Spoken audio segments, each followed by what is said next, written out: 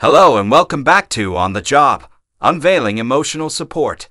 I'm your host, Eric Sands, and if you've been journeying with us, you know how vital the role of emotional support is in today's ever-evolving workplace. Today, in our second episode, we've convened a dynamic panel to discuss the many facets of employees' emotional challenges and how a chaplain can make a profound difference. As many know, the modern workplace is not just about meeting deadlines or achieving targets. It's a complex web of interactions, challenges, and personal battles that sometimes spill over into our professional lives.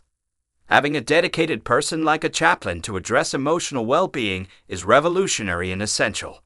Today, I'm thrilled to introduce our panelists. First on the list is Dr. Emily Williams, a well-respected therapist with over 15 years of experience specializing in workplace stress and anxiety. Next, we're joined by Mark Johnson, an insightful HR manager at the forefront of pioneering initiatives promoting mental wellness in the corporate sector. And finally, offering a first-hand account, we have Lisa Carter, a dedicated employee who's bravely agreed to share her intimate journey with workplace chaplaincy. Dr. Williams, Mark, and Lisa, thank you for taking the time to join us today. Thank you. It's an honor to be part of this important conversation. I'm grateful to be here. It's my pleasure. Dr. Williams, let's dive right in. You've worked with countless individuals grappling with workplace stress. Can you break down the most common emotional challenges employees face today? Absolutely. The challenges are manifold, from the pressure of balancing work life and navigating interpersonal relationships to dealing with personal life events that affect one's work performance. In today's digital age, there's also the issue of constant connectivity, leading to burnout. Having an outlet, like a chaplain, offers a non-judgmental space to vent, reflect, and rebuild. Thank you for that overview. Mark, from your HR perspective, how do workplace challenges evolve, and how can chaplains complement traditional HR functions? HR plays a dual role, taking care of organizational needs and employee well-being. As organizations grow and evolve, the challenges employees face also shift. Personal issues, team dynamics, or even broader organizational changes can be distressing. Here's where chaplains come in. They provide an extra layer of emotional and mental support, giving employees an alternative space to voice concerns they might not be comfortable sharing with HR. That's a keen observation. Lisa, from your experience, how has accessing a chaplain at your workplace made a difference for you? It was transformational. A few months ago, I went through a personal crisis. The strain affected my work, and I wasn't comfortable discussing it with my manager or HR. The chaplain at our organization became my anchor. They offered emotional support and practical advice that helped me through that phase. Thank you for sharing that, Lisa. It's insights like these that drive home the importance of workplace chaplaincy. Now, let's explore some broader scenarios. Dr. Williams, can you share some techniques you recommend to cope with workplace stress? Indeed, simple methods like mindfulness exercises, regular breaks, and journaling can help. But the presence of a chaplain gives employees an avenue for guided reflection, helping them understand and process their emotions better. Such invaluable advice. Mark, how does including chaplains impact the overall workplace environment from an HR standpoint? It's a game changer. When employees feel valued for their professional contributions and well-being, it fosters loyalty, boosts morale, and even positively impacts productivity. Fantastic insights. Let's continue exploring more scenarios and delve deeper into emotional well-being in the corporate landscape. As we move into this deeper dive, I think exploring some real-world challenges and solutions is crucial. I couldn't agree more. Often there's a disconnect between understanding the theory and its application in real-world scenarios. Absolutely. Mark, can you recall a particular incident where the presence of a chaplain in your organization made a pivotal difference? Indeed, a while back, we went through a significant organizational restructuring. It caused a lot of unease and stress among employees.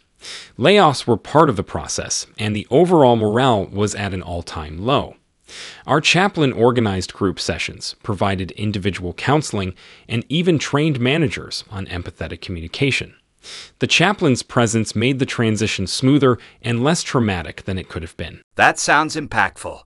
Dr. Williams, in your professional opinion, how does having a chaplain differ from having a workplace counselor or therapist? It's a great question.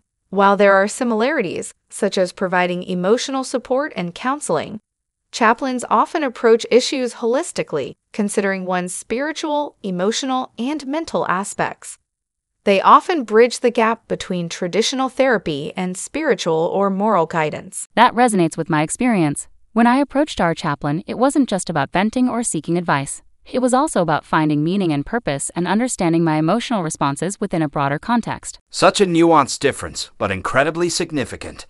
Dr. Williams, often employees are hesitant to seek out such services due to the fear of stigma or lack of confidentiality.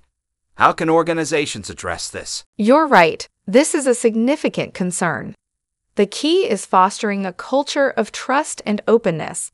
Regular information sessions, testimonials from employees who've benefited, and clear communication about confidentiality can encourage employees to use the services without fear. Additionally, in our organization, we ensure that the chaplain's office is discreet, and we emphasize confidentiality in all our communications. Top management must also endorse and uses these services, setting a precedent. And from an employee's perspective, knowing that your discussions will not be used against you in any form is reassuring. It was clear from my first interaction with our chaplain that everything we discussed would remain between us. These are essential pointers. As we wrap up this segment, I'd like you to share a final thought on embracing workplace emotional well-being. It's about understanding that our emotional health drives our professional performance. When we're mentally and emotionally aligned, we're more productive, more creative, and more engaged. Organizations need to realize that their most significant asset is their people. Investing in their emotional well-being isn't just a good to have, it's a necessity. And for all employees listening, always remember seeking help is not a sign of weakness. It's a step towards understanding and controlling your emotions, ultimately leading to personal and professional growth. Powerful final thoughts. Thank you all for this enlightening discussion. And with that, we've gained an even deeper understanding of the emotional challenges in the workplace and the profound impact chaplaincy can have.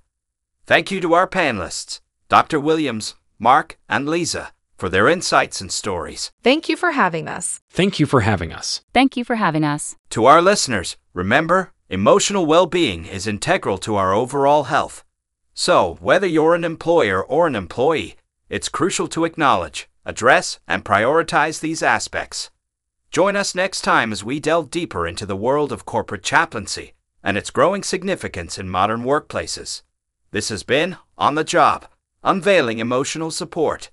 Until next time, stay emotionally resilient and remember, seeking support is a strength, not a weakness.